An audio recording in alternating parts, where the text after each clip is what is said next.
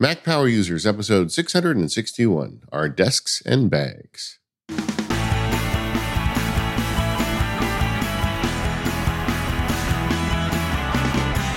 Hello, everyone, and welcome to the Mac Power Users. My name is David Sparks, and I am joined, as always, by my co-host, Mr. Stephen Hackett. How are you today, Stephen? I'm good, David. How are you? Oh, man, I am in the honeymoon. I'm loving this new room, so I'm having a great time sitting here working and talking to you about Mac stuff. So I'm all good, brother.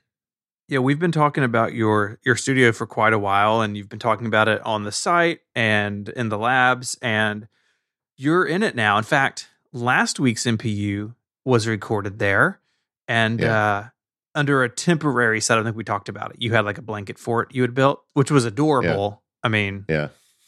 and but now you're a little more set up. I've been getting pictures of you moving furniture and stuff.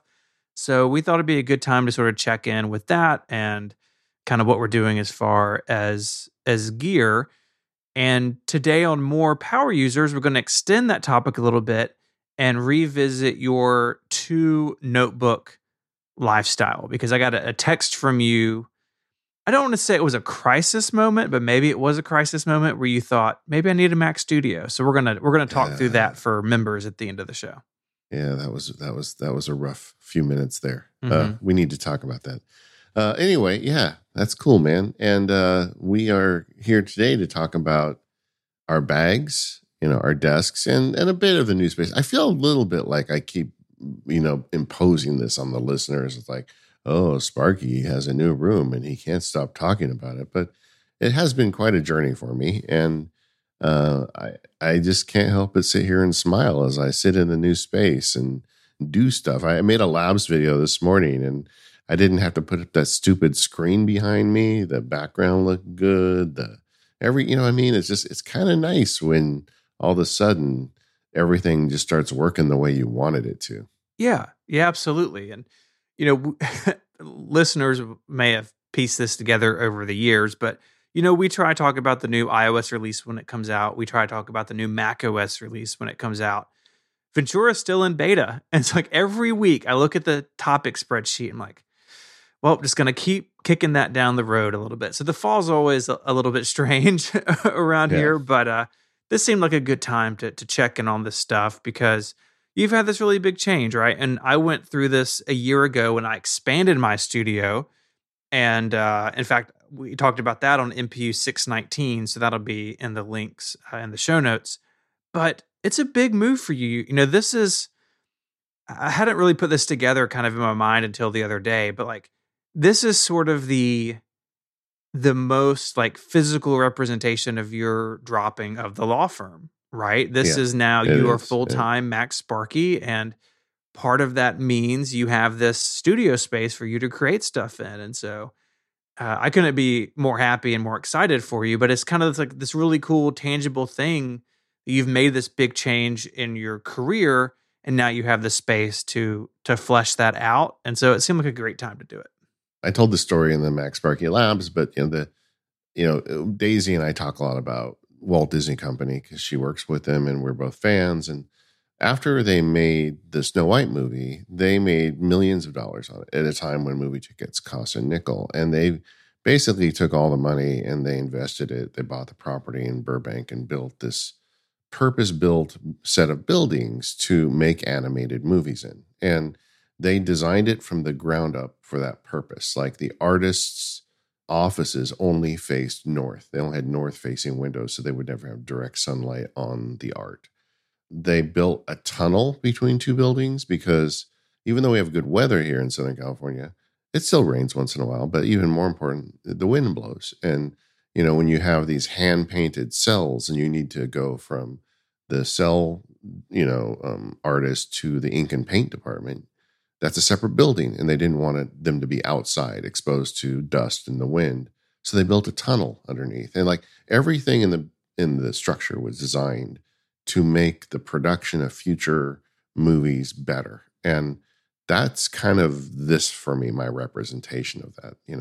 I realize, okay, I really want to make Mac Sparky work. And there's a couple things that really are important to me. This idea of contextual computing, teaching people that you can be productive with technology. It doesn't have to be a burden.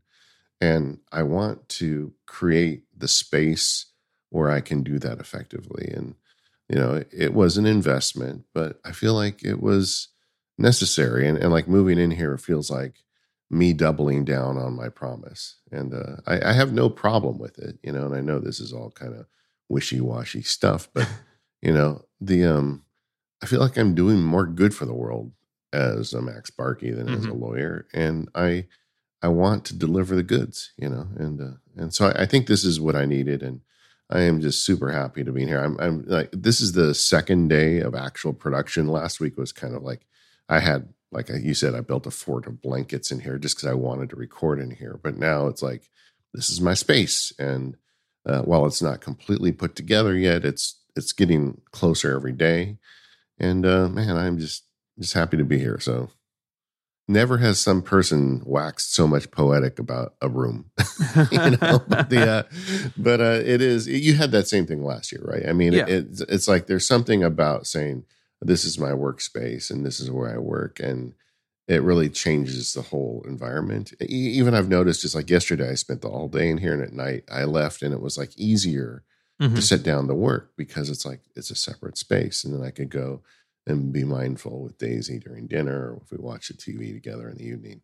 There's just something about having that space. So I'm very happy.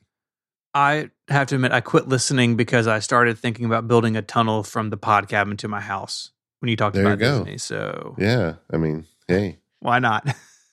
Yeah. Well, it's funny that because Daisy has a couple jobs. One of her jobs is she actually gives the tours of the Burbank studio, and she's telling me, oh yeah, they shoot a bunch of movies in that tunnel. Like, she just told me, you remember that Escape to Witch Mountain movie where the Rock's in it? And there's a scene in there where they're running through a tunnel. They shot it in the tunnel that was designed to move cells from one building to the next. But, it's a movie studio, so they use anything. But it's kind of cool that they did stuff like that. And I actually did the same thing. My main window in this is north facing, because one of the things I learned in the old space was because we had a bunch of south facing windows, and there was only like a few windows each day that I could shoot video because the direct sunlight really messes it up.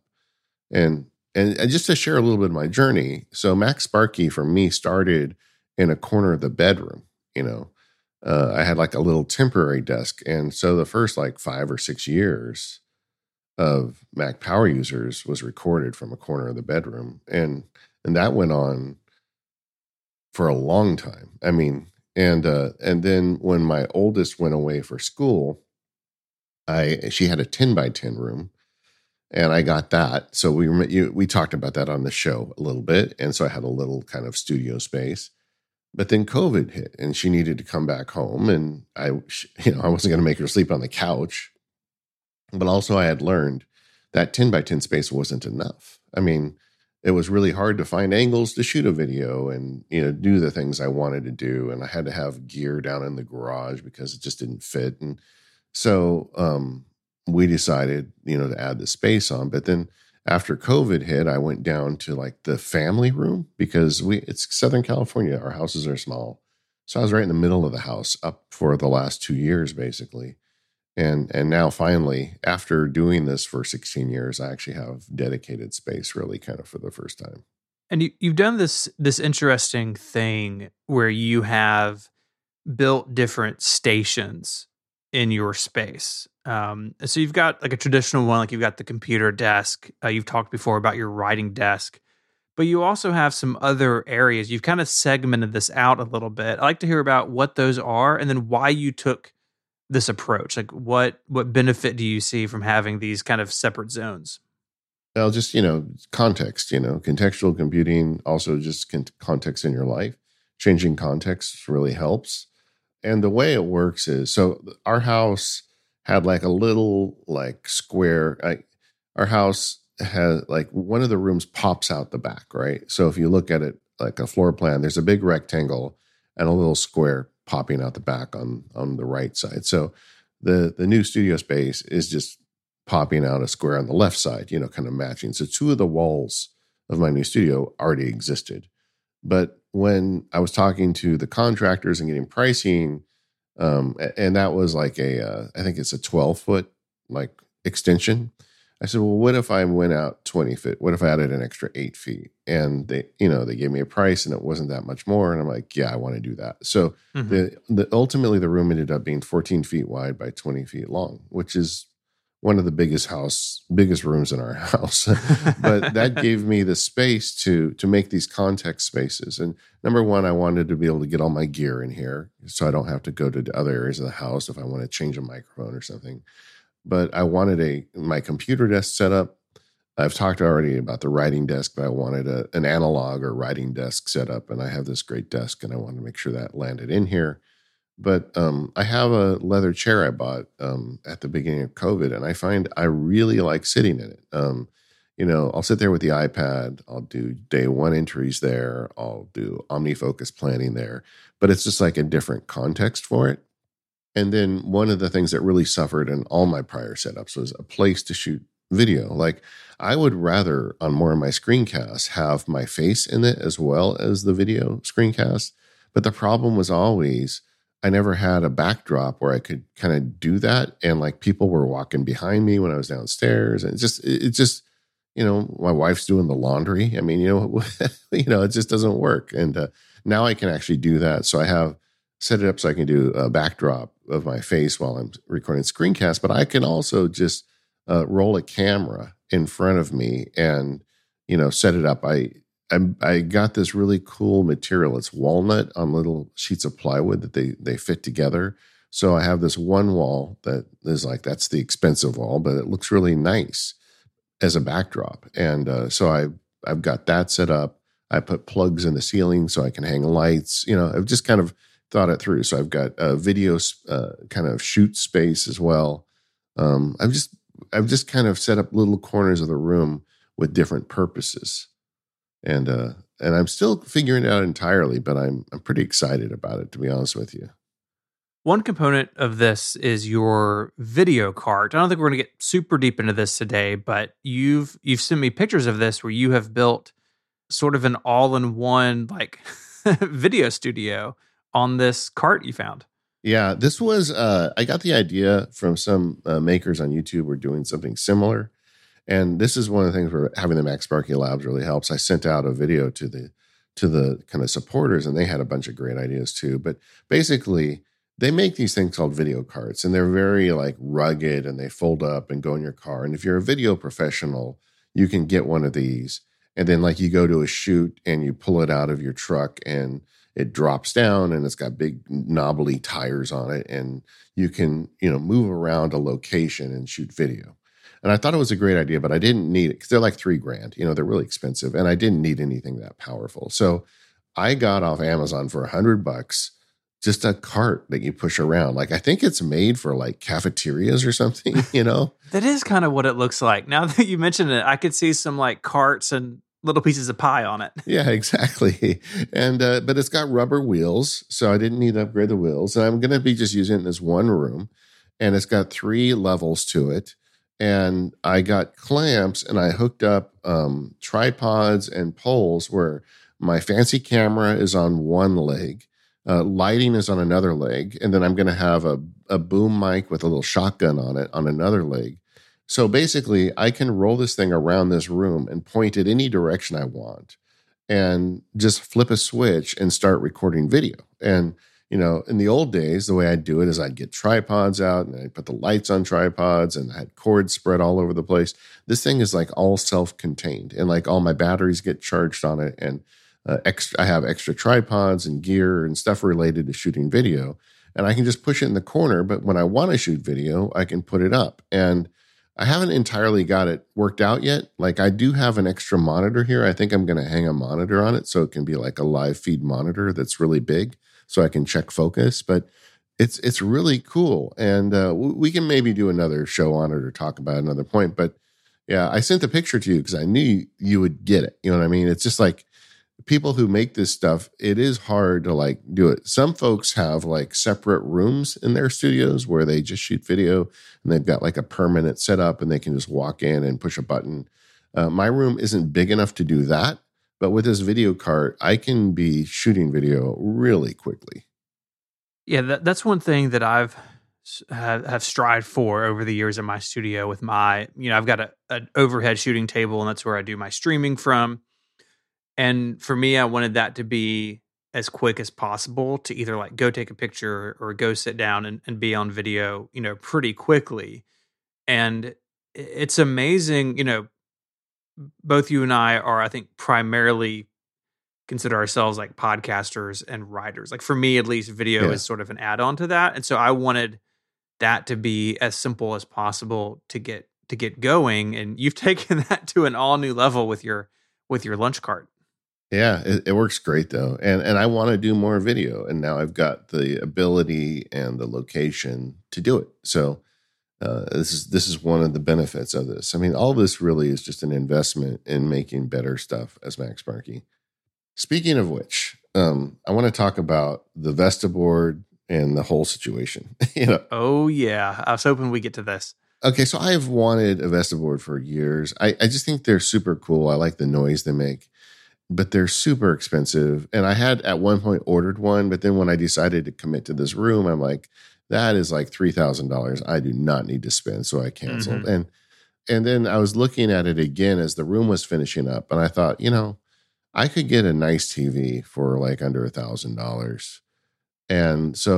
And I could still put some of the like stuff I wanted to do with the Vesta board on it, but I could do more. And so I got a Samsung TV, and I hung it up just over the weekend. And what I'm doing a couple things with it. I've got an Apple TV connected to it. So like I can have it to watch stuff. I can have it to preview my stuff before I release it, when I want to just check it on a regular screen. And then the other thing I'm finding that I really like it is, I've talked about how I have a little status board iPad on my desk. I just drive it with AirPlay to that TV. And so I've got this, big 50-inch screen in the corner that has today's weather, my calendar events, my OmniFocus task list. It has the time in Memphis, the time in California, and just like all the kind of like status boardy stuff that I need. I also, because I like Readwise and because, I am susceptible to this motivational stuff, I have put up random quotes from my Readwise database. And I only haven't used it now 2 days. I really like it. Now I get that I've got the same thing on my desk because I'm mirroring it from an iPad, but I'm walking around the office all day, and I'm doing stuff in here, and being able to look up and see when my next appointment is or, whatever feels pretty good. I think this might be better than a Vesta board for what I need ultimately, even though it doesn't make the cool sounds. But yeah, I got in at like less than a third of the price, and I think probably something better ultimately for me. But that's something I just installed and I'm really excited about. Well, it's definitely something infinitely more flexible, right? I mean, you can use that thing to show Apple events, like when that's going on, or the Vesta board is awesome, and I've seen two now in person. Like they're amazing, but definitely limited and very expensive. And so I think for your needs, the utility of it, a TV is totally the way to go. I've thought about adding one out here, and I may do that at some point for kind of a similar use. Yeah, the one thing I did was I got one with a matte screen. I didn't get one with a glossy screen because another thing I feel like it could be a background in videos. Like if I wanted to, I could put stuff up on it and shoot a video in front of it. So there's just there's a lot of uses for it. And then I want to save this for another day, but I'm also starting to put automation stuff in. This is a room that is my room. I share all the other rooms in the house. So I'm always a little careful with automation, but I now have sensors on all the doors and the window. I've got Aqara. If you listen to the Automators, you know that Rose and I are big fans of this Aqara company. It's a Zigbee protocol, which means it doesn't use your Wi-Fi. And they are very reasonably priced things. Like I did the leak detectors all over the house, under the sinks and the toilets and whatnot. And they were fairly inexpensive. And they've got a new human presence sensor. I know that sounds kind of creepy, but it's not on Amazon yet. I had to get it from AliExpress, but it's on the way. But if it works as well as everybody says it does, it knows when I'm here and not. So then suddenly I can start tying lighting and everything as well to my presence. And there's just a whole lot of work for me to do with that. But, I've got HomePods in here. There's no reason I can't make this room like play Star Wars when I walk in the door and turn the lights on and do cool stuff. But I'm only here a couple days at this point. Give me time, but this is going to get nuts. Yeah, I've done quite a bit out here in terms of automation and just smart home stuff. Basically every light in here is a smart light except for the overhead lights, and I'm going to change those switches out to be smart just at some point. I just haven't gotten to it. But it is a good thing to have some separate space to play with smart home stuff, because if you're like me, and I bet a lot of our listeners are too, sometimes family members aren't always hip to adding smart home stuff. So, an example, I recently added both my garage door and our driveway gate to HomeKit, and I was, excited about that. We could use our phones and the HomePod and even CarPlay to like open the garage and gate. But what I was told was that's fine, but it also has to work with like the regular old school openers, and totally fair, right? So I found a way to preserve that, and it's good for us, I think, to have a place to experiment with that sort of thing without driving our families and people we live with crazy. Yeah, I've been like, I put we use these Kwikset locks in our house, and Kwikset is famous for having the ability to user can rekey it. So like, you've got a key, you get a new Kwikset lock, there's a little metal thing you stick in a hole, and you can basically change the lock to match your existing key. But they also have a HomeKit set of things, and they're a little clunky. They have 4 AA batteries in them, so they're kind of big. But I had one on the front door for years, and it's been very reliable. So I went and got one for the studio. Like, one of the things I've done now is if the door is unlocked for like 10 minutes, my Hue lights are going to turn yellow, and it's like, hey, why is the door unlocked? And I feel like I can do that to some more stuff in the house. And I don't know, there's a lot of stuff I can do with this. And this is going to become like a HomeKit lab for me, in addition to serving other purposes. Yeah. And if you accidentally plunge yourself into darkness in the middle of the day, that's on you and only affects you. So that's okay. Yeah, exactly. Exactly. This episode is made possible by our friends over at 1Password. We all have countless online accounts, social media, email, banking. Each one of them deserves a secure, unique password to keep us safe. But that's hard to do. Look, we all have the family member that has a little index card with a bunch of passwords. I know somebody who keeps them on an actual Rolodex. There's a better way. That better way is 1Password. You can use it to create strong, unique passwords, and you don't have to remember them. They're all stored in 1Password on all of your devices. So if you're at home, at work, or on the go, you can log into all of your accounts and applications easily.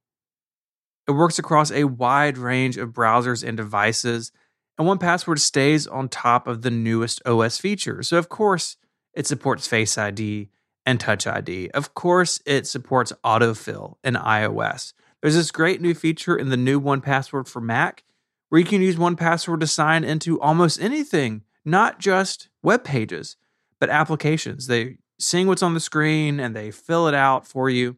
It's a total game changer. One thing I love about 1Password is their communication.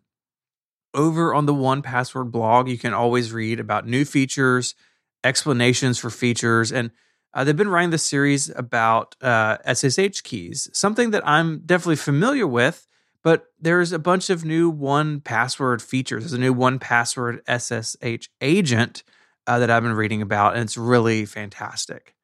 So go check it out. You want to go to 1password.com/MPU.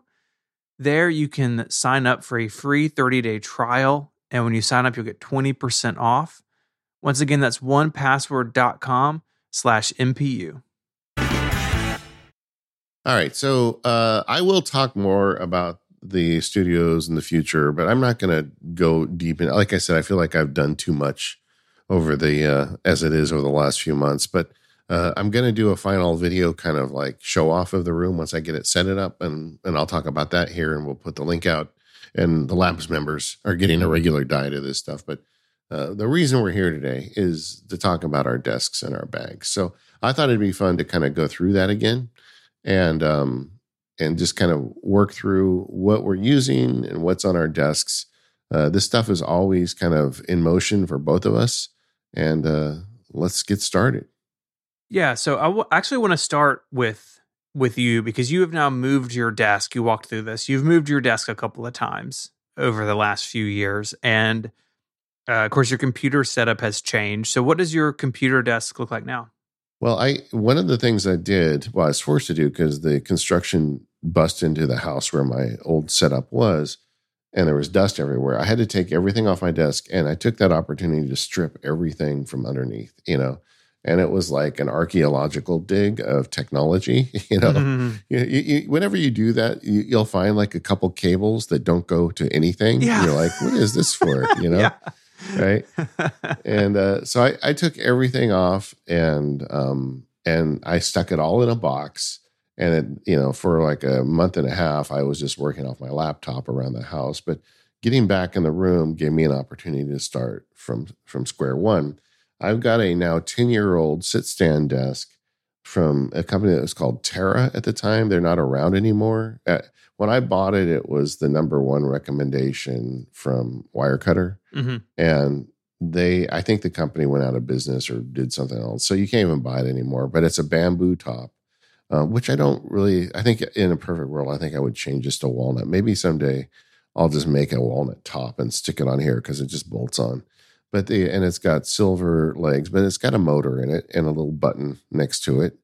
So I can make it go up and down and you plug the desk in. And it does have a power strip underneath. So, my bare setup is just as a sit-stand desk, and it's connected to a UPS device connected to the wall. So, I've got a nice big surface desk here. I think it's 30 inches by like 6 feet. It's nice and big and gives me plenty of room to kind of get a lot of work done. So that's kind of my starting point is the desk. What desk are you using these days? Yeah, so when I expanded the studio, I bought a fully Jarvis bamboo standing desk. So in practice, it's very similar to yours. I've got the biggest size they make, which I think is 6 feet long, and I did the light bamboo top, and I stand probably 25 to 30% of the time. I often stand when recording, and then I think we talked about this before, when it's really kind of like, okay, you really got to like buckle down and do this. I'll stand. I find it to be a focusing thing for me. And I've been super happy with this desk. It's been in here a year now, and it works perfectly for what I need. Is that your first sit-stand desk? It is. And so sounds like it's landing for you if you're using it 25% of the time. Yeah. I think it really has. Before this, I was using a door bolted, like screwed to a set of IKEA legs.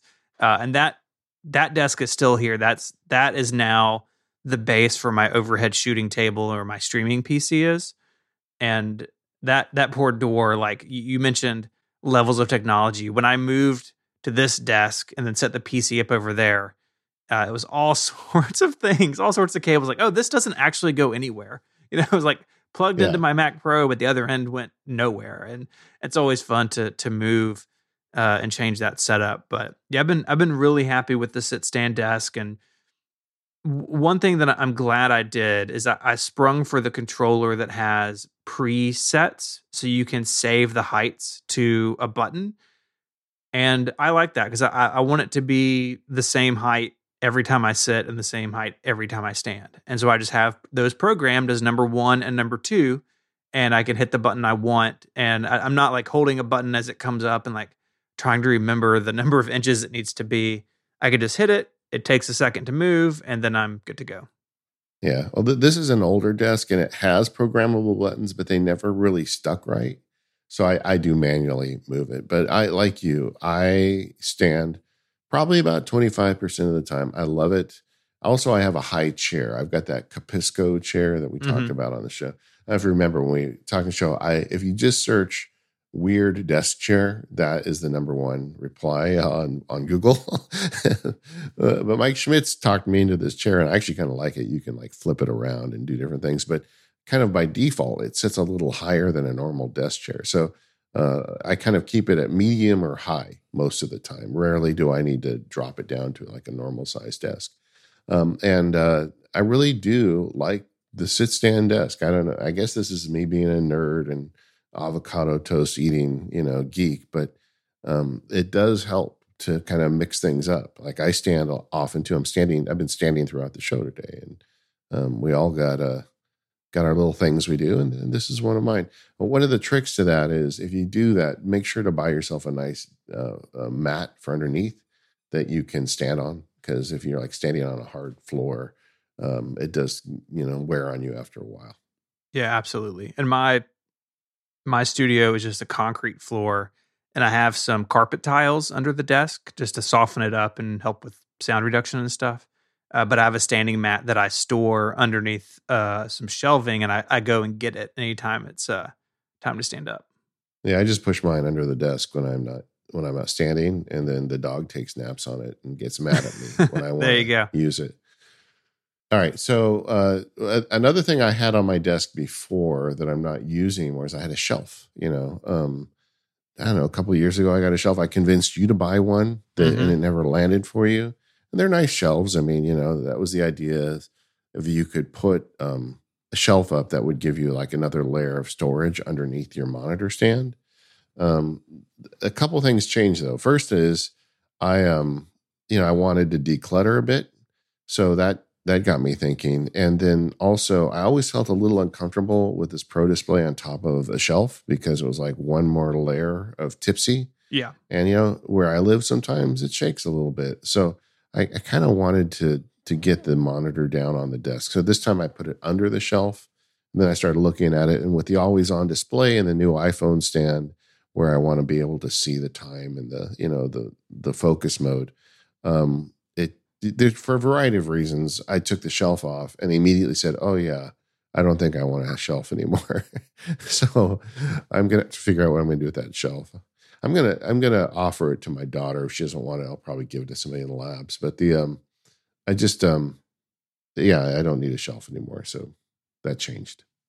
Yeah, I ended up giving mine to my brother for the same reason. I was like, okay, the XDR is really heavy, and I think I want it just squarely on the desk. Yeah, but then once we get past the kind of the mechanics of the desk, then you get into the stuff you put on top of it. And we both, I guess, let's just talk about our hardware itself. I'm using a 16-inch MacBook Pro and a Pro Display. That's like the fundamental technology on my desk. The way I use it is I put a pad of paper under the Mac because I'm just so nervous setting something like this down on the same desktop that I do occasionally have glasses of water. Now, granted, the cup I have is this nicely branded Mac Power Users Yeti mug that we sold a couple of years ago. And there's a little lever on the top, and you just close it when you're not drinking it. And so if it tips over, it doesn't really leak. But you never know. And I actually always keep the water on the opposite side for the computer. But I just it's about an inch thick. It's a pad of paper. And sometimes I want to write some notes down on a pad of paper. I'll pull it out. But generally it just stays underneath. And just getting your laptop an inch off makes sense. I did look at, as I was resetting things recently, some of the vertical stands, they make nice, cool stands. Like 12 South makes a couple nice ones where you can like prop up your Mac vertically. Mm-hmm. And I was thinking, well, that would be cool. I could put that like on the back of the desk and then like prop it up. You'd see the Mac logo, and that would give you more desk space because this 16-inch MacBook, and I'll put a picture of my desktop in the show notes, but the 16-inch MacBook actually does take quite a bit of space, on when you just lay it down. But it's the same thing about earthquakes. I just think that, do you really want to tip it up on its edge, on the edge of your desk, this very expensive laptop? If things wobble around, is it going to, fall and break into a million pieces? I just ultimately decided to leave it flat. So I had been using the Mac Pro since it came out at the end of 2019. I sold that and have moved to a Mac Studio. and I actually have it mounted underneath the desk. And if you look at the gear page in 512 Pixels, there's a link in the show notes. The Mac Studio, it like is in this 3D printed mount that someone on Etsy made, and it's just screwed into the desk, and the Mac Studio fits really nicely in there. There's now more options for this, but for me, I wanted it under the desk because with the Mac Pro was under the desk, and then when I had the sit stand table, it was on a side table. But I didn't want it taking up space on the desktop, and the Mac Studio makes noise all the time. The fan noise, while minor, was noticeable. And so putting it under the desk, cannot hear it anymore. And if I've got to like plug something in, I'm super thankful for the 2 USB-C ports on the front of it. In fact, right now I have a lightning cable plugged into it because I was charging my trackpad before we started recording. So I don't have to like dig around like under the desk to find a port. And that's nice. And so I just have it tucked neatly out of the way. It's off to the side, so I don't ever like bang my leg into it or anything. But I've been really happy with it because it kind of returns my setup to kind of like the iMac setup that I had for years. Like you just see the display, keyboard, and mouse, and you've kind of got to like, where's the computer, and kind of look around for it. And so having that stashed underneath has been a nice change for me. It's far less intrusive in the room than the Mac Pro ever was. Yeah. And so the MacBook Pro does take space. You know, I'm not sure what the exact dimensions are of this thing, but I don't know, it's like about 14 or 15 inches by about 11, or I don't know. But if you've seen a 16-inch MacBook Pro, you know, it's a lunch tray, you know. Mm-hmm. But a couple things I've done that I think are interesting is, number one is I don't put it in the traditional layout. I don't like put it like the way you would open it on your lap on the desk. I put it sideways. So the side ports are on the back and the front. So on one side, you've got 2 USB-C ports and a headphone jack. Well, that's the back of the way I have it on the desk. And one of those heads into a CalDigit Thunderbolt 4 Elements hub. And I have been so happy with this thing. It was expensive. I think it was a couple $100 when I bought it, which was a lot. But it gives me 3 additional USB-C, fast USB-C ports, and 4 additional USB-A ports, which with a laptop, you kind of need that. And then the flip side of that, you know, so on one side I've got the 2 USB-C and the headphone, and the headphone goes into my Focal speakers. The flip side is the SD slot, an additional USB-C port, and the HDMI, and those face forward. Mm-hmm. So like me putting the HDMI card, I can reach it on my desk. It's actually kind of ideal in that regard, like the ports I need. Just earlier today, I was recording some iPhone stuff for a labs video about how I'm using Apple Mail. And I just plugged the USB-C cord into the front of it, you know, quote unquote front, and the other end into my phone. And I was able to record to that directly. So that's kind of nice. The other thing is because it's flat and on my desk, I actually put stuff on it. I've got currently a little Star Wars statue that is not very heavy. I mean, obviously, I'm not going to put a brick on top of it, but, you know, things that are not too heavy. And I've got a book on there that I've been reading. And so it's fine, you know, but that's kind of the setup. But really, if you're going to do a laptop like I'm doing and you've got a lot of inputs and outputs, this Elements hub is a definite thumbs up from me. Because I had different hubs and none of them seemed to work. This one I've now had for when they released it, I bought it. So it was, I think, about a year ago, about October. And it's just rock solid. And one of the things I did with the new setup is I used gaff tape as my weapon of choice for the underside of this desk. And I gaff taped the hell out of this thing underneath the desk. So, in fact, I'll put a picture too of that. I'm going to update my gear page at MacSparky, but right now it's out of date. But I don't want to update it until I finish the studio setup. But I put in like cross pieces and reinforcement pieces because I really want that thing to stick under the desk, so I can just route all that cabling under the desk and into that thing.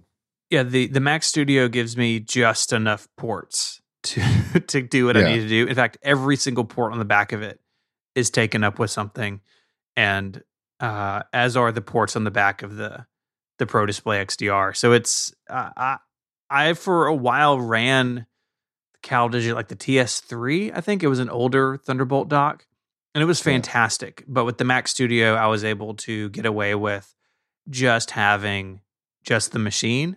But the Elements thing looks fantastic. Yeah, and continuing across the desk with technology and bric-a-brac. I've bought the HiRise 3 dock for the phone. This is part of the new, always on phone. This is one of the reasons why I got rid of the shelf. So it holds the phone at an angle that like matches my eye. The HiRise is nice in the sense that you can charge your AirPods on the base. You can charge the phone on like the front, and you can charge your watch on the back of it all at once. And that's kind of nice. I know that they're, I forget what's the company that you just ordered one from. Studio Neat.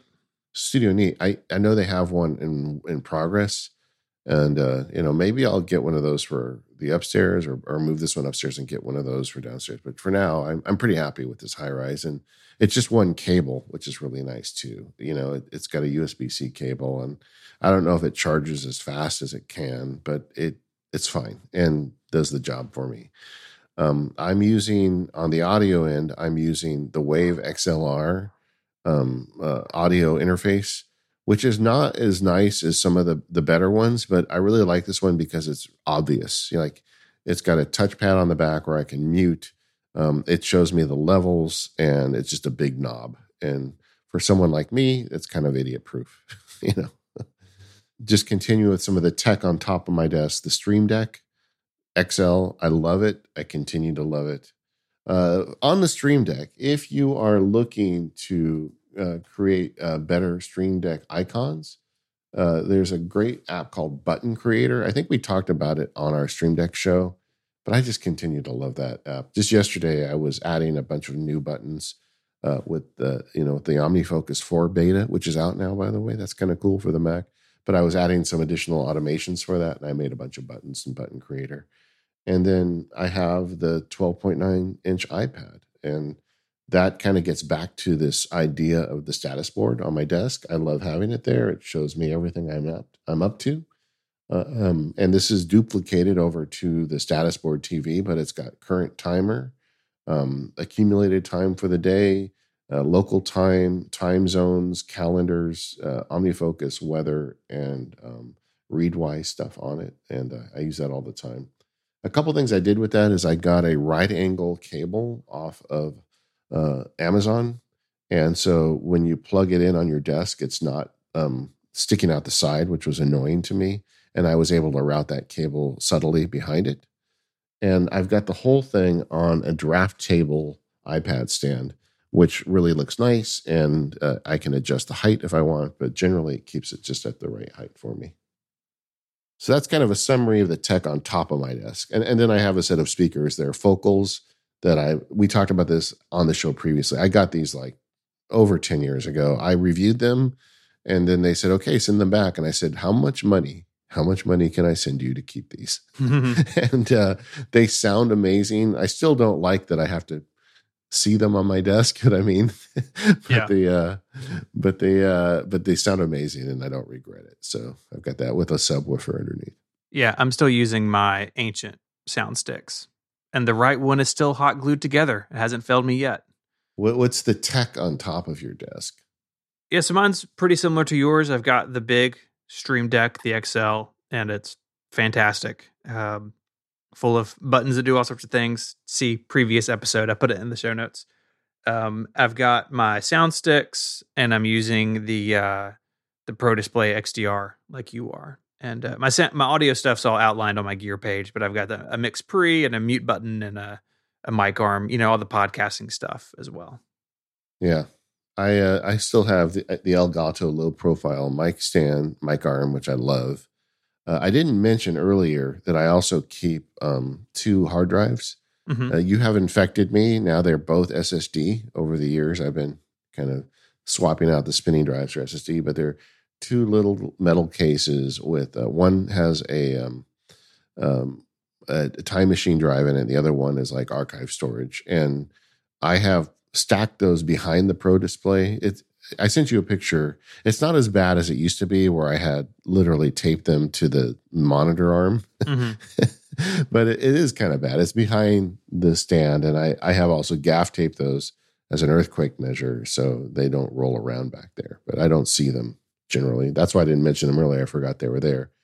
And I added, we talked about our Opal cameras that we've put on our machines, and I added one of those Elgato lights because my new location doesn't have a window behind it, so I need to occasionally light myself a little better. What do you got under your desk? Do you have anything else under your desk? No, that's really it. Just the Mac Studio stuck up there and a battery backup that's completely unremarkable. Yeah, I have, with this new setup, I have much less under my desk. I just got that hub, and other than that, I've got some cabling and lots of gaff tape. But it looks, the underside of my desk looks better now than it has in a long time because I was able to remove so much extra stuff. You want to talk about bric-a-brac? Yeah, I like knickknacks. I mean, you could say my entire studio is full of them. Some of them are just Mac shaped. But I've got a wooden trophy from my Connected podcast. I have a 3D print someone made me of the statue that stands outside of the St. Jude Hospital building, which I absolutely love. And then other kind of like relay paraphernalia, gifts we've given over the year. Like we did a walnut wood block our first year and some other stuff like that. And of course I have a bell because I host tech podcasts. So got to be able to ring your bell at any given moment. Yeah, I have one too. You gave it to me when we first started together, and I love it. Except mine has a little stormtrooper helmet on the bell head that I found in the yard. I've got various bits of Star Wars. You found it in the yard?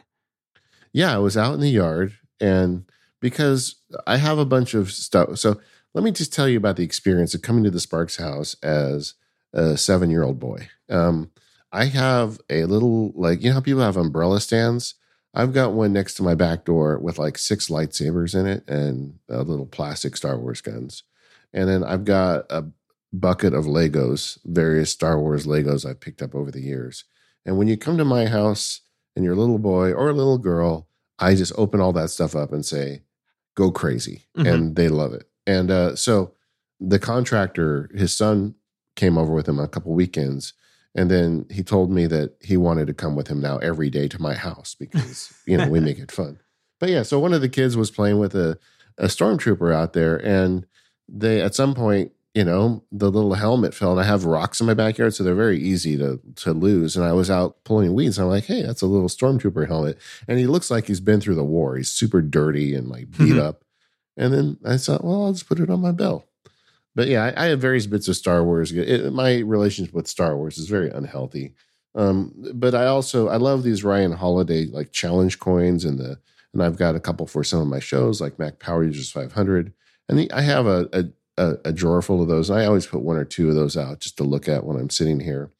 I have a thing I got from it's a Kickstarter project that's ongoing called the Focus Timer.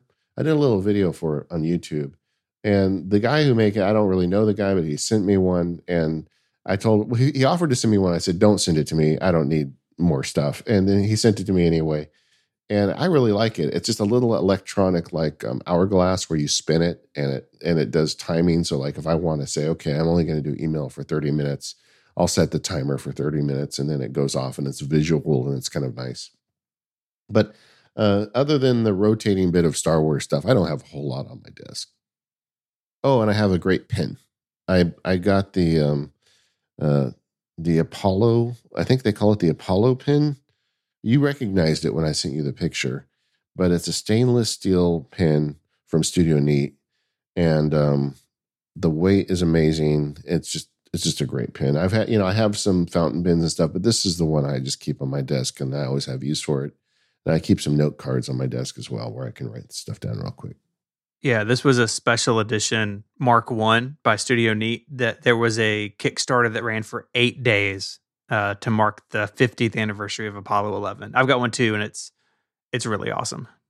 As I was finishing the studio build, a listener sent me a link, as they do sometimes. And Orbit Key, there's a company called Orbit Key. They made a Star Wars Obi-Wan Kenobi desk mat. And I bought it, I'm like, why not? Right. But it's got a very subtle, like, Rebel insignia on it. And it's just really well made. It's got a magnet strip across the top with a little thing where you can hold cables. It's faux leather. It's not real leather, but it's got felt underneath. But you can lift the leather and put like a document underneath and just keep your desk really clean. I've only had it now for a week, but it's also very nice. So I like that. I do like having a leather pad on top of my desk or something like it. Yeah, this looks really nice. I never remember if that's embossing or debossing, but however they smashed the logo into the corner of that, it looks sick. This episode of the Mac Power Users is brought to you by TextExpander. Go to textexpander.com/MPU to get 20% off your first year and sign up.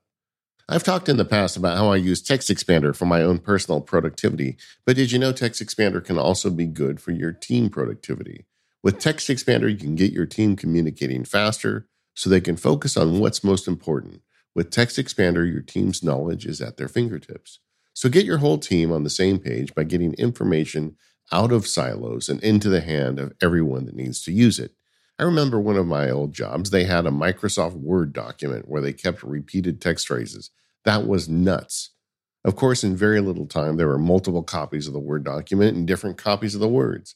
TextExpander lets you solve all of that. You can share your team's knowledge across departments, so your team is sending a unified message to your customers and isn't spending time reinventing the wheel. So here's how it works. First, you store it. You keep your company's most used emails, phrases, messaging, URLs, and more right within TextExpander. And then you share it. You get your whole team access to all the content they need to use every day, and you can organize it by department, and then you can expand it. Deploy the content you need with just a few keystrokes on any device across any apps you use. I even find it in my little Sparky Media company. I use a TextExpander for Teams account. I update things in there that some of my helpers use all the time. So if we get a new magic URL or if I change some language, their text expansion just updates. They do the same expansion, but they get the updated text every time, and it's really that easy. TextExpander is available on Mac, Windows, Chrome, iPhone, and iPad, and you can get 20% off your first year. Just go to textexpander.com/MPU.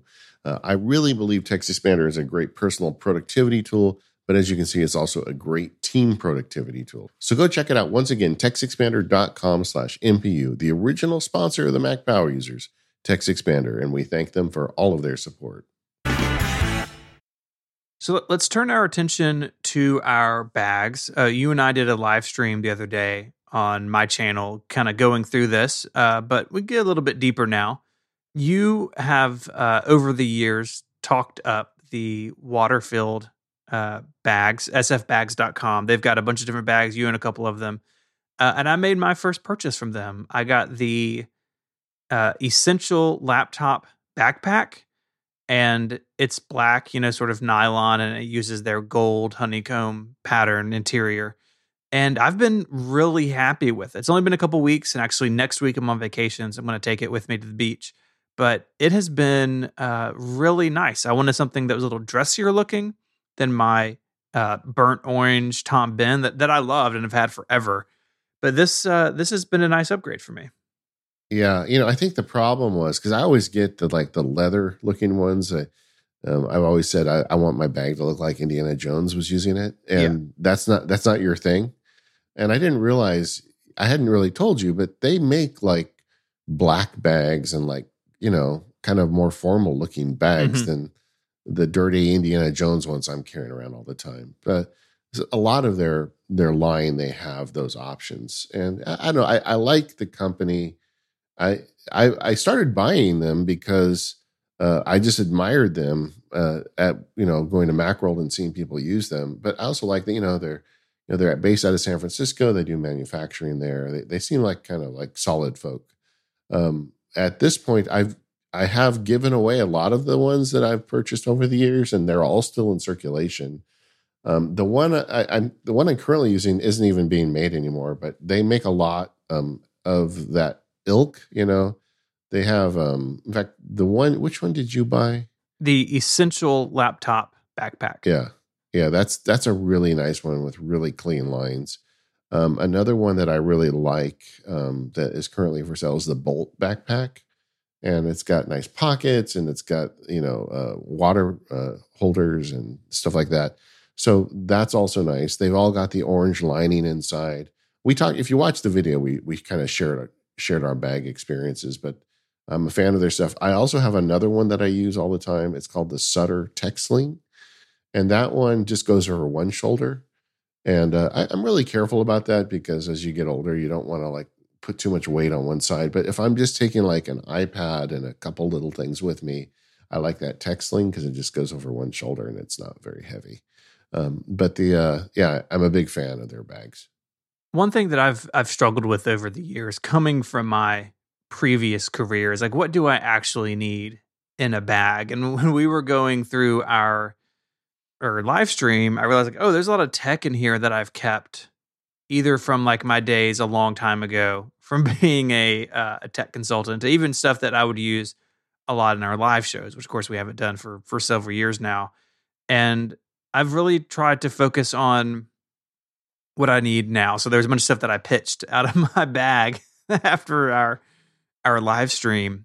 But one thing that's made a huge difference for me is just the existence and then my moving to the M2 MacBook Air, which is your sort of portable machine as well. It's so thin and light, you hardly notice it in your bag, which is incredible. It's great. We forget it's there. I either take the M2 or the 11-inch iPad. It just kind of depends on, what my plans are. Like the iPad is probably the one I take the most because it's got the always-on internet connection. And if I need to do something quick and dirty, I can do it on that. If I want to actually work, I bring the Mac. So don't take that wrong, iPad lovers. But, the Mac is more powerful for me. And then the thing with the M2 is like all of a sudden you don't have all the ports again, and one of the things I noticed like in our videos, you actually carry a lot of dongles. I actually don't carry any. I mean, when I bring the M2, I'm usually just bringing it to do stuff. If I'm going to present, that would be a different story. I think I would make a point of adding dongles, but generally I don't feel like I need them. Yeah, there's some that I could get away with not carrying for sure. I just tend to want like anything I may encounter. I want in there, and we're gonna talk a little bit later about the idea of a tech go bag. But I think with the 14 and 16-inch MacBook Pro, a lot of people can get away with not carrying some stuff because it's got more ports and it's got an SD card reader and that sort of thing. But I definitely have quite a few. Something else that I have really consolidated down into one sort of smaller package is having a little wall charger that can do everything. So I'm using the Minix 66 watt Turbo 3 port GAN wall charger. What a name! And Gray had recommended it on Cortex, and I've been really happy with it. Well, I say I was happy with it until you showed me what you're using, which is a multi plug charger, 2 USB-C and a USB-A, but it also has a battery in it. So it can be a battery bank and a multi-charger. And you blew my mind the other day on the live stream. Yeah, this is a thing. They just Anker released this like 3 months ago. I bought it right before we went on vacation, and I love this thing. It's the Anker 733 power bank. It's a 10,000 milliamp hour battery, but it's also a 30 watt. Actually, it's a 65 watt charger, and so you can plug it into the wall, charge your device at 65 watts. At the same time, it's filling up the battery. So when you get, like if you go on vacation or travel for work, you can have this thing, plug it in and charge or run your device off of it. But in a jam, you can also pull it out of your bag and use it as a battery. And that's kind of awesome, right? Yeah. In fact, I ordered one as soon as we got done with the stream. It gets here tomorrow. Yeah. So it's 30 watt off the charger and 65 watt off the wall. So you could run an M2 MacBook Air on this, I think. I haven't tried to power the M2 MacBook Air because it's always got enough battery for me. But I love having this thing. It's got 2 USB-C ports and 1 USB-A port on it. Like Anker does now, they have little indicator lights to show you charge level, which I think is nice. and the little plug that goes into the wall folds into the device, so it gets square. Yeah, it's just a really nice thing. And I did a post on it at MacSparky once I started realizing how much I love it, and I've heard from a lot of readers that bought them and like them as well. It's just a nice idea. Yeah. And I'm sure we'll see more of these from other manufacturers. I continue to be a fan of Anker. It's like with batteries, you just never know. Like if the manufacturer is doing it right, and Anker always seems like they do it right. You don't have to. You may see somebody that sells something similar cheaper, but you don't recognize the name, and you don't want it to catch on fire or something. And Anker, it's like I just trust them. So I've been buying batteries from them for a long time, but this is by far my favorite because it's 2-in-1. One thing that I'll add, I don't have a great solution for this because what I've bought in the past comes in like a pack of 6 or 8. But with these multi-chargers, sometimes or usually they're kind of bulky. And if you're in a hotel room, maybe the only outlet is like at the base of the lamp or something. So you can find like 6-inch long or foot long heavy extension cords that, would plug into like the lamp socket or something and make this more accessible. If you travel a lot, I recommend throwing one of those like maybe in your travel bag, because I've definitely been in the situation like, oh, I want to charge on my stuff on the nightstand, but it won't actually fit with the way that the power is. Yeah, I have several of those too. I bought them as a pack, and I got the ones that have like an LED inside the plug, so that power is flowing through it, which is really great, like for your media closet, just to make sure, oh, is this thing actually powered? But then I took one on a trip, and I was like, wow, that's lighting up the entire hotel room. So, just give that some thought before you order them. But yeah, those are useful. And those are also useful for things like your media closet, where you never have enough of those power brick items where, they've got the wide one where you can put the wart on it for your various devices. So you can, use these to extend that out off your power brick. Yeah, I use, I've got several of them plugged into the back of my battery backup that's under the other desk, because underneath my overhead table, that desk underneath has a bunch of like HomeKit hubs and stuff that I need, just like random things. And a bunch of that stuff comes with power bricks, and it's such a pain to plug them into a battery backup. So I've got several of those, like this little, 6-inch or 8-inch extension cords to make life a little more livable. One of the things that stood out to me when we were talking yesterday is how little of the stuff in my bag these days is tech related. It's all kind of compressed, right? I mean, I've got the usual assortment of cables, as we all do. I've got a battery. But in general, my bag is really kind of like glasses and tissues and, pills and keys and things like that. But the technology bits have compressed for me, but they're all very useful. Like, I find an AirTag in a bag is like really great. And not only does it help you if you lose it, but it just gives you that kind of peace of mind. Like if you travel and you suddenly have to put it on an airplane, you can actually watch it come to the terminal, and you can make it beep if you forget where you put it in the house. Yeah, I'm a big fan of the AirTag in the bag trick. Yeah. And a lot of companies make little holders. So I've got a couple from Belkin, just so the AirTag is not loose in a bag. Apple sells some. Yeah. Apples are really expensive. Bellroy, I think, makes some. Waterfield sells them. Like a bunch. You can find one in your style, is what I'm saying. And having the ability to like attach it to a key lanyard or something in your bag, so you always know roughly where it is really nice. I prefer the Belkin one also for the suitcase. They have one that's like, instead of a fabric like a leather loop, it uses a braided steel loop, and you put it on with like a hex key, like it is not coming off. And I've got one of those on the outside of my suitcase, and that's fantastic when you travel. See, I put it on the inside of the suitcase with the idea that I wouldn't need to, worry about it like getting knocked off or anything, and it works fine from the inside. I just coincidentally had to change the batteries, and I hadn't done that in my AirTags, but a bunch of them suddenly started giving me the low battery warning. And again, that was super easy. I mean, it's like I know, we should expect that from any company, but with Apple, right? Sometimes you're like, are they going to give us a changeable battery? They're going to make us buy another one. And no, they made it really easy. You push them together, twist them counterclockwise, and you just drop a new battery. And I got a pack of batteries for like $5 off Amazon with like 10 in it. And I'm off to the races again with these AirTags. Yeah, so I keep one on my keys and one in my bag, and both of those I recently replaced. But if you don't use an AirTag very often, they seem to last longer. But yeah, it just takes the CR2032, like I bought mine at the drugstore, and it takes 2 seconds, and you're back in business. This is totally unrelated to the show, but this is a power tip for everybody. I'm going to put a link in the show notes to a remote I got off Amazon. It is I think it was $8. No, it's $9. And it's very rugged looking, but they have different colors. And the key is it has an AirTag sized hole in the back of it.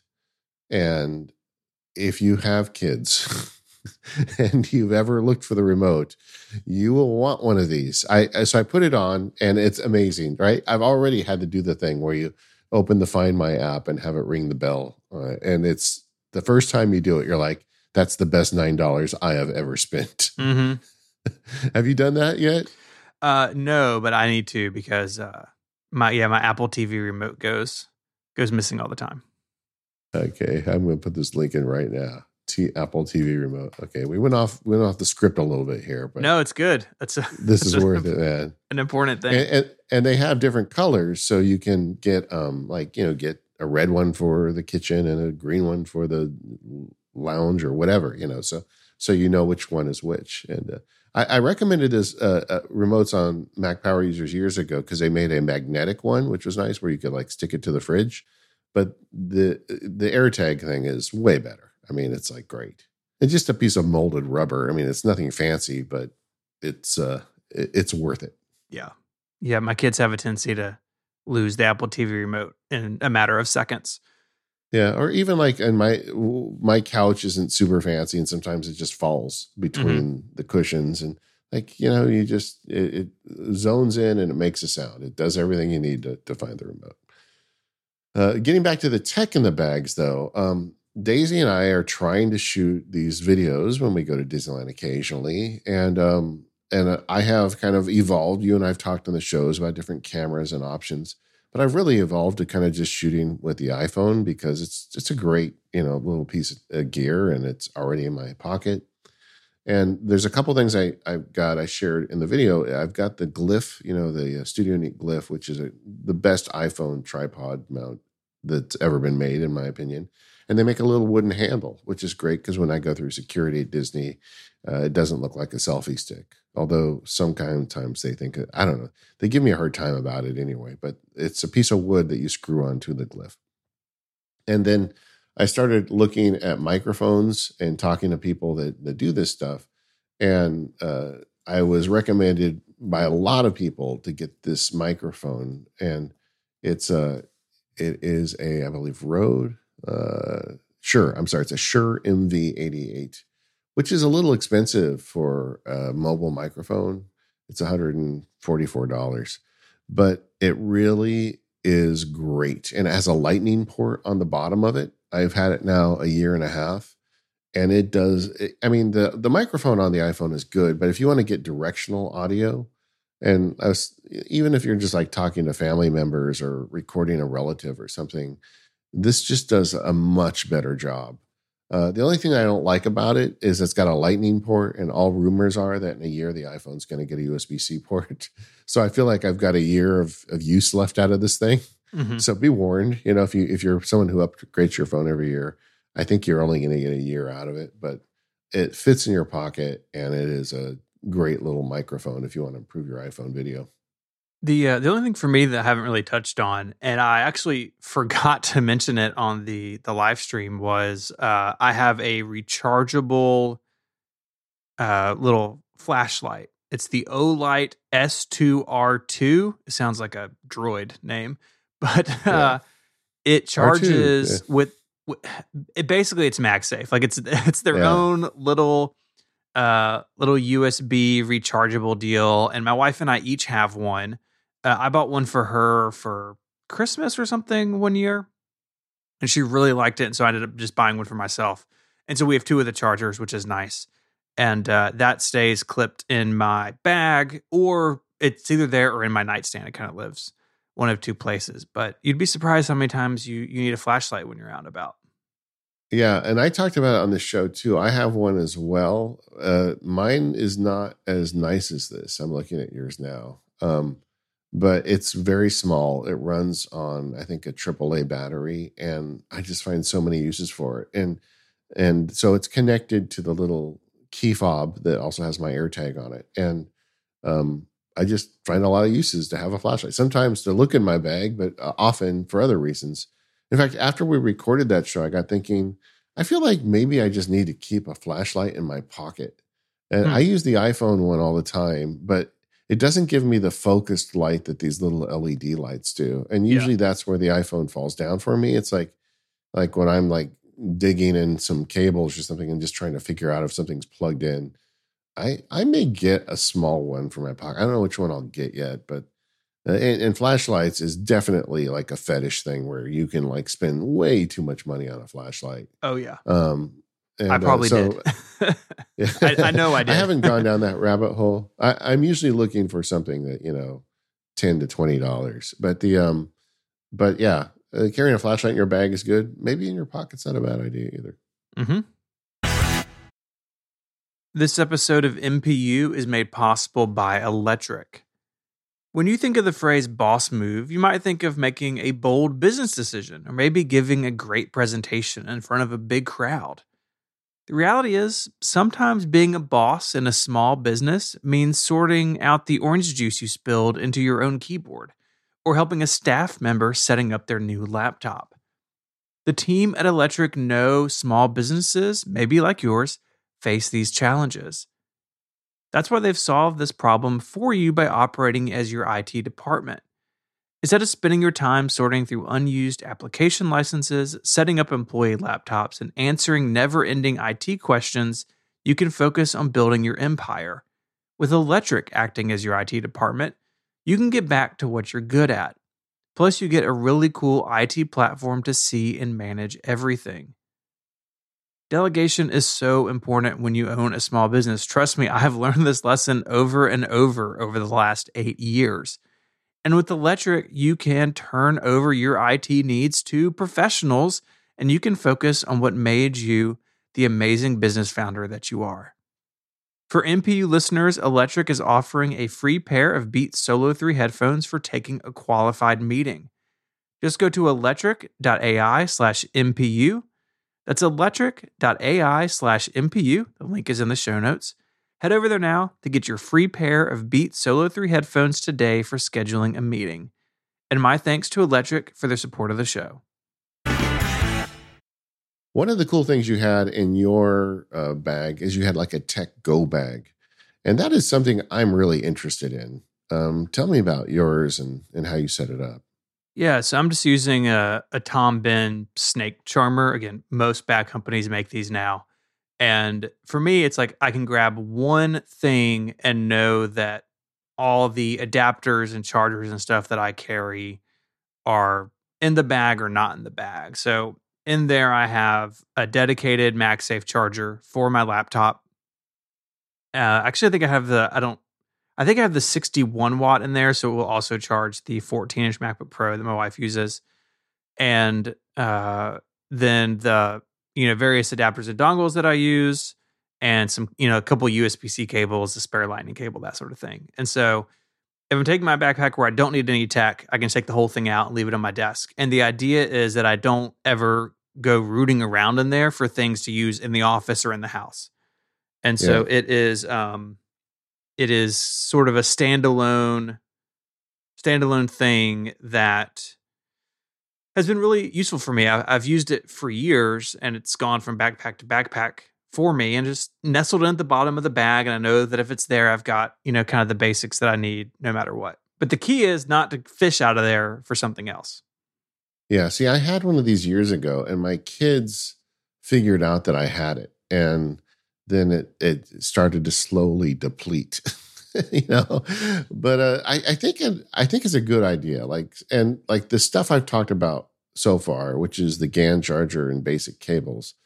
That is always in my bag, but like when I'm going to presentations or on a trip, like to have an additional set of adapters and readers and maybe, flash memory and stuff like that that I want. I think that would be a great idea to just keep it and have it, like you said, in a set bag that I can just put in and go. That's going to be a project for me to put that together. I probably already have all the stuff I want to put in it. I just got to figure out which bag I'm going to get to do it in. Yeah, I think something small that's self-contained, like the Snake Charmers is what I've had for a long time, but you can definitely get something that looks nicer or, matches your aesthetic a little bit better. Yeah, well, I just need to like put it together. First, I need to assemble all the stuff I want to put in it, then pick a bag to fit the stuff that I have. Other kind of bag-related gear, iPhone cases. What are you using? Yeah, so I've got the iPhone 14 Pro. I have the orange leather case, which I really like. But just this weekend, I also picked up the Storm Blue silicone case. Because the orange was a lot for everyday use. And actually, I've come to really like the silicone cases. Sometime in the 13 Pro cycle, my leather case like started falling apart, and I had a silicone case. I just put it on there, and then it ended up sticking. And so, yeah, I like the Apple cases. I know there are a lot of third-party options, but I found the Apple ones to be pretty nice, and you can get them on day one, which is nice. Yeah. The Apple stuff is cool. I got the silicone case last year because I just didn't like the look of the leather ones. But those are cool. I just have the orange leather one from Apple at this point, but I just ordered the Peak Design iPhone case because I have a bunch of their accessories and I like their cases. And so I ordered that one. It was like, I think $40. I'll get a link. But yeah, Peak Design makes cool cases with, they've got like a mounting cube on the back that you can mount into. So if you want to like put it on stuff. And I also have the Peak Design wallet, which I like better than the Apple wallet because it's got a little like flap on the top with a magnet closure. So you just don't have to worry about stuff falling out. In addition, I don't use any iPad cases. I mean, I do use the Super Genius cover keyboard? What do they call it? Apple's, Magic Keyboard. Yeah, it's made of gold. It costs as much as some tablets. Yeah. Well, I have one and I use it. I just have one for the 11-inch. I don't have one for the 12.9-inch. Yeah, for the iPad, I don't really have a whole lot other than just the keyboard case. Yeah. And Apple Pencil. Do you use your Apple Pencil much? Nope. Hardly ever. Yeah. I use it all the time. Could have skipped it. Yeah. Yeah, so I'm using the iPad Mini. It does not come with a keyboard, but I'm using the Smart Folio from Apple, which is like a silicone case, but it's on the front and the back. And of course, I have it in electric orange because that's an option. And it's pretty sweet. Just covers the front and back of it without adding much bulk, which is something I appreciate. I put mine. I use my pencil primarily with GoodNotes. I do take a lot of notes there, and they're very easy to export to like day one if you want to just write down some stuff. But I don't have a whole lot on the iPad. The nice thing about the iPad is you don't need a lot of accessories. Somewhat related, again, a little off topic. Have you ever printed a book from day one? I have not. Okay, so I just yesterday got in the mail my first printing. I was thinking about this. I'm like, well, I should do this because I've got like 10 years of entries in day one. So I said, well, I'll just try 2021. And it ended up being 4 volumes. But it looks really nice. If anybody out there is doing day one journaling and you want to have a nice hard copy, because I had been like saving off PDFs and trying different things, but I am sold on this day one printing now. In the future, I'm just going to once a year print them and just stick them in a drawer somewhere. Yeah, that's cool. I mean, I definitely did it back in the iPhoto days. And even now in Photos, there are a bunch of third-party plugins and stuff. I've used Mimeo in the past. In fact, they're who print the 4x6 prints for my Kickstarters. But I need to check out the day one because I think it would be interesting. And it's one of those things that kind of joins the digital and the physical, right? Like my kids love pulling out our old iPhoto books and like looking through the time we went to Disney in Florida, or like, we've got one for each of them their first few years of life, and they like to go look at baby pictures and stuff. So, but yeah, I think it's really cool that Day One offers it. I'm not sure I'd print my journal and have it where my family could just flip through it. Yeah, exactly. Until I'm dead. After I'm gone, who cares? But it is cool. And what I did with mine was I do have my personal entries in it, but I also have a IFTTT rule that sends Day One every new blog entry at MacSparky. So I thought, well, I'll put that. That's one of the reasons why it expanded, is because I had a bunch of blog entries. But it's kind of nice kind of seeing what I was thinking and what I was doing and what was going on the blog at the same time. It's just kind of an interesting thing. I did it as an experiment. I'm going to write about it or video about it at some point, but it was nicer than I thought it would be. And the print quality is really good. Yeah, it's good to hear. How long did it take to get them? Like a week. I mean, it wasn't long at all. But I did it wrong. I didn't really understand what I was doing because it put it into 4 volumes. I should have had separate artwork for each season because it's basically one every 3 months. Mm-hmm. And I didn't do it right. But I'm going to print some more years and get a little more deliberate about it. But and like you, I'm not really going to leave these on the coffee table. Right. I mean, my whole point about journaling is you should do it for yourself, not for other people. But I'm going to put them aside somewhere. I enjoy already going and flipping through them. And like you said, when you're dead someday, if they want to read it, they can. Or if they want to use it to, start a fire, that's okay too. You're dead. It doesn't matter. But I'm mainly printing them for my own benefit. This episode of the Mac Power Users is brought to you by Squarespace. Go to squarespace.com/MPU and make your next move and enter offer code MPU at checkout to get 10% off your first purchase. So last week we got a call from a close friend who just left her company and is starting her own business, and she wanted to get started on the internet. She knew I was a nerd and she wanted to help me figure out who to hire. I told her not to hire anybody. Instead, I told her to set up a Squarespace site because with Squarespace, you're really covered with your new business, and they make it just so easy. She ended up coming over the house. We spent an hour, and now she has a beautiful website on Squarespace. And why shouldn't you use Squarespace for your business? With Squarespace, you can use insights to grow your business. If you've ever wondered where your site visits or sales are coming from and which channels are most effective, you can analyze all of that in Squarespace. Once you've got that data, you can improve your website and build marketing strategies based on your top keywords or most popular products and content. You can also sell products in an online store, whether you sell physical or digital products. Squarespace has the tools you need to get started selling online. And if you have any question about SEO tools, you can use the suite of integrated features and useful guides that help maximize prominence among search results. Setting up our friend was actually really fun. We really helped her get started, and she really understands it now. It's not that difficult to run a Squarespace website.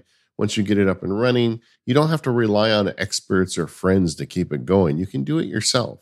So head to squarespace.com/MPU for a free trial with no credit card required. And when you're ready to launch, use the offer code MPU to save 10% off your first purchase of a website or domain.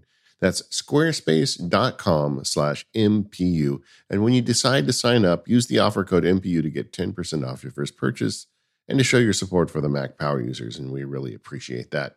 Our thanks again to Squarespace for their support of the Mac Power Users and all of Relay FM. So let's wrap this up by talking about things that we carry on our persons. What lives in your pockets most days? A lot. I was just when we stumbled in this, it's like I actually carry a lot of stuff in my pockets, and I am definitely occasionally a cargo pant guy. But I also just in my jeans pockets keep a lot, and it's just kind of grown over the years. Left pocket for me is always iPhone. I started that with the very first iPhone, left pocket iPhone with the glass facing my skin, not the outside. Mm-hmm. And so that's the only thing that goes in there. But the right pocket keeps growing with stuff. I've got, as I got older, reading, I just can't read anymore without reading glasses. Sadly, if I open a book and I don't have my reading glasses on, I have no idea what it says. Somebody will send me a phone message and it's like, until I get my glasses. So But fortunately, it's not so bad that I can't just buy those cheaters off Amazon, and like for $10 or $15, you can get like 10 of them. So I keep them around the house in various places. But when you're out and about, you don't have them. Another thing I found on Amazon is these foldable reading glasses, and they have a little plastic case, and they fold on the bridge, so they get very small. And I've got a pair of those in my pocket at all times. So if we go to a restaurant or something, I can read. So that's one thing. AirPods also go in the right pocket. When I'm at home, I keep a Leatherman in my pocket, and just like the idea of a flashlight, I just do all sorts of stuff where having a knife and a little screwdriver or whatever is kind of convenient, and I use it multiple times a day. I grew up with a pocket knife. The thing is, the world has changed in a lot of places I go these days. You go through security, so I generally leave it when I leave the house. I leave it at home. I have a little drawer for it, and in it goes before I go out the door. But those are the three things that are almost always in my pocket, in addition to like tissues and doggy bags. But that's my carry. Oh, and for my wallet, as I was saying earlier, I have a couple. I have the one that we talked about last year with the little AirTag thing in it. And that's cool, when I'm going out. But generally, I use that Peak Design one that magnetically attaches to my iPhone case. Something I didn't mention earlier is we do have a magnetic Apple iPhone charger, the little battery. Yeah. And Daisy and I share that, but she takes it more than I do these days because she's out more than I am. And it's just so small and convenient. But if I'm using it, that'll probably go in my pocket too. But I don't put it in the same pocket as the iPhone. I'm not really sure why. Honestly, I guess the better strategy would be to just keep it on your phone until it runs out of battery and then be done with it for the day. But as it is, I don't usually attach it until the phone gets down to like half charge. Yeah. I've got a MagSafe battery pack as well. In fact, we've got two. I've got one and Mary has one. She's on the 13 mini, so she needs it more often than I do. Yeah. But if we go, camping or hiking, we'll both use those. So for me, it's iPhone in my front right pocket by itself. Nothing else goes in there. Again, a tradition dating back all the way to the first iPhone. Yeah. My wallet game has changed. For a long time, I was using the Tom Ben wallet. And recently a friend of mine was showing me his Bellroy card sleeve. And it's more minimal than I've ever gone, but I've been able to squeeze down into it. And it's really not much bigger than the Apple MagSafe wallet, but it can hold a bit more. Now, it's not MagSafe, right? It's a standalone thing, but I can slip it in a front pocket really easily. I'm not a back pocket wallet person. It goes in my front left pocket. And so it's not big and bulky. And it's worked really well for me. I've had it maybe 2 months, and I did black, of course, with the orange pull tab because I love orange. And I've been really happy with it. Not everybody can go down to this. In fact, one thing I've had to ditch is carrying my company, my company card with me. So if I need to spend money as the company somewhere, which is not really that often in person, I got to get it out of my desk drawer. But it's probably good I don't have that on me anyways. So, but neat, I got insurance cards, debit card, credit card, and then I keep a little bit of cash and my driver's license, and it's worked out really nicely. Yeah. The Peak Design, I think the max I can get it in is like 4 cards. Yeah. And so I don't carry a lot of stuff either. I think this is a little nicer than what I'm doing with the Peak Design, but I do like the little flap to pull stuff out. What else you got in your pocket? So something else that is almost always on me, and it's been true now for over a decade, is I carry a Field Notes notebook with me. We've talked about this a lot in the past. I always have one.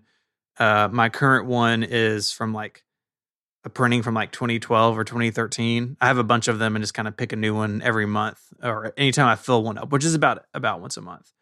And I take notes in meetings. So I was on a call this morning with my financial advisor and took 2 pages of notes in our meeting. I keep track of, kind of what I'm doing throughout the day, or flipping through this one, there's part of a grocery list. Mike and I played a escape room game online a few weeks ago. So I have my 4 pages of notes from that. And those pages look like I can't even comprehend what I wrote now. It's just a bunch of words and symbols that I'm sure meant something during the game. Yeah. And then I scan them and I keep them on a shelf here in the office. And it's been something I've done for, literally 10 years now. And the phone has never fully replaced it for me. I still find a lot of situations where I want to be able to write things down or sketch something or something like that. Yeah. I have a Fisher Space Pen. It's one of those bullet ones that is very tiny. And I keep that in the slot where I keep my Leatherman. So when I take the knife out when I'm leaving, I put the pin in. So when I'm out of the house, I keep a pin, and when I'm in the house, I keep a knife. Yeah, I will carry a knife sometimes. It was actually a collaboration between the James Knife Company and Aaron Draplin, who's my all-time favorite graphic designer. James Knife Company sells several models. The one that I carry is the Folsom. And the Draplin edition is orange on the outside and black. I don't know if it's anodized or what, but the blade is black. And I used to carry a knife all the time. And I have over the years have been in situations where I'm somewhere where I can't have it. And, you got to bury it in a bush outside of a basketball game or something. So don't carry it every day. But it's always on my desk right next to my Stream Deck. And if I'm going to go somewhere where I think I'm going to need one, I'll grab it. But I also keep a Leatherman in my truck, and it's in the same place in my truck all the time. And so that's, if I'm out and about and I need one, I can always just reach in the truck and grab it. Yeah, this Leatherman, this Folsom knife is nice. Wow. Yeah, it's sweet. And your Leatherman is bigger than mine. You've got like the saw and a bunch of other stuff on it. Yeah, I figured because I'm not going to carry it with me all the time. And so I figured, let's get something that has a lot of options in it. And it does have a belt thing. So like, for instance, like if my brother's nonprofit is having an event or something, I don't know, and I'm like helping set up, then I'll throw it on my belt and just be super cool for the day. But most of the time it just lives in the truck and I can grab it when I need it. Yeah, but it is funny how often you find use for needle nose pliers. Oh, I know. Yeah, you can fix anything in the world with one of those. Well, we both have a lot of stuff in our pockets. I guess that's what it comes down to. We're nerdy people, it's how it goes. And, I'm thankful to only have one phone. I got a lot of friends who carry a personal phone and a work phone. Right? It's like, I'm so glad I don't have to contend with that. The only thing I would add to mine is, AirPods. They're either in my backpack or in my pocket or, on my desk somewhere. I am test driving the new AirPods Pro. And so far, I've been happy with them. And I did put the new ones have a little lanyard loop on the case. Yeah. And so we just had some material laying around. So I fashioned like a bright red lanyard for it. Not that I'm wearing it around my wrist, but it makes it easier to find the AirPod case. And of course you can use Find My Now and it makes noises and stuff, but it makes it easier to spot, if you tossed them on the kitchen counter and then someone came in and dumped their homework on top of it, a little bit easier to see. I've got AirPods in my pocket or on my desk 24/7. I love them. I use those things for everything. I routinely use them in one ear more than two, because if I'm listening to audio, like a podcast or an audiobook or something, I don't need it in both ears. And the same thing with phone calls, and then that way there's always one fully charged. But I love AirPods. I feel like Apple just knocked it out of the park with that product. Yeah, the whole lineup. I mean, even like the 2s and the 3s, not to mention the Pros, they're doing such a good job with it. And they are just everywhere. Like on the conference call I was on earlier today with my financial guy, right? Like he's taking the call on a set of AirPods Pro. I was like, oh, hey, me too. Yeah. They have, as the world has opened back up some, I have really noticed more than ever that AirPods are just out in the wild, and not even like at the gym or anything. Like I'm working out at home still, but like people running or, in the grocery store. Like I feel like AirPods are everywhere, and Apple's done such a good job with this line. It's impressive. It makes me happy for like the old iPod days where you saw the old white earbuds going from someone's jacket pocket up to their ears. It has that vibe again, and I kind of dig it. Well, Stephen, it's always fun to go through this stuff and talk about it. It does evolve over time, but it's not like revolutionary. It's evolutionary, and it's fun sharing it. if you are out there and you've got some cool stuff on your desk or in your bag that you think we should have covered, go to talk.macpowerusers.com and sound off. Yeah, this will be a fun thread to follow. Yeah. In the meantime, thank you to our sponsors. That's our friends over at 1Password, TextExpander, Electric, and Squarespace. We're the Mac Power Users. You can find us at relay.fm/MPU, and we'll see you next time.